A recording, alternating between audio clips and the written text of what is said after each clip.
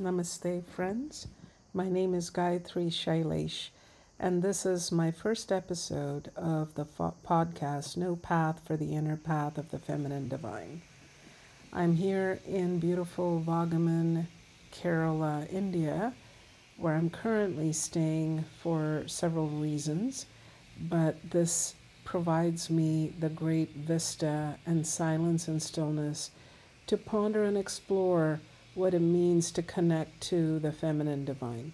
I hope you will join me on this exploration.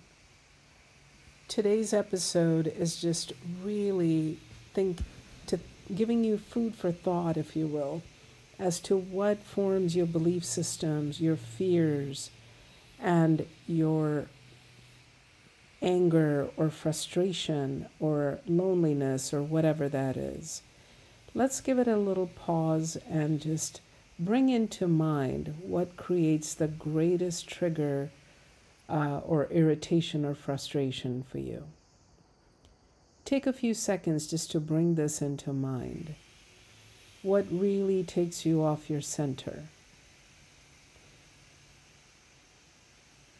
And it need not be an elaborate exploration. It can be something as quick as, when my child does this, or when I see this. And now take a moment to explore what the reality of it is outside of your filters. What is actually happening? For some of us, it may be the war that is going on between Ukraine and Russia. That can be quite triggering for many of us who feel powerless to change. But in fact, if we look at the reality of it, we know that there is a history behind these two countries. It is not for us to judge whether it's good or bad or whatever it is, because the factors are so vast and so many that we can't presume that we know it all.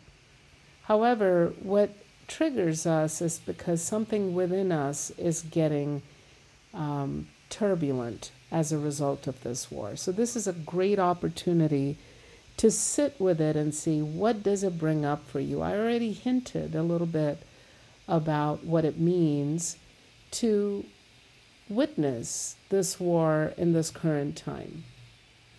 For many of us women, we're experiencing a time of being disempowered. There are many laws that were upended around reproductive rights under the premise of religious-based morality and values and rights, reproductive rights, etc. But in the end, this is really about feeling disempowered and generating fear. And what is the fear? Is it a sense of powerlessness? Is it a sense of somebody else controlling us? Is it a sense of just sadness at the loss of human life?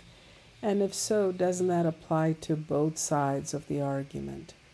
So this is what comes about when we allow ourselves to explore something in truth. Examine the facts just as they are without bias, examining the truth and trying to understand the underlying factors underneath them. And then notice what the emotions and feelings that come up for you are. This is just an experiment that you could do in the coming week around anything that triggers you. Sit with it.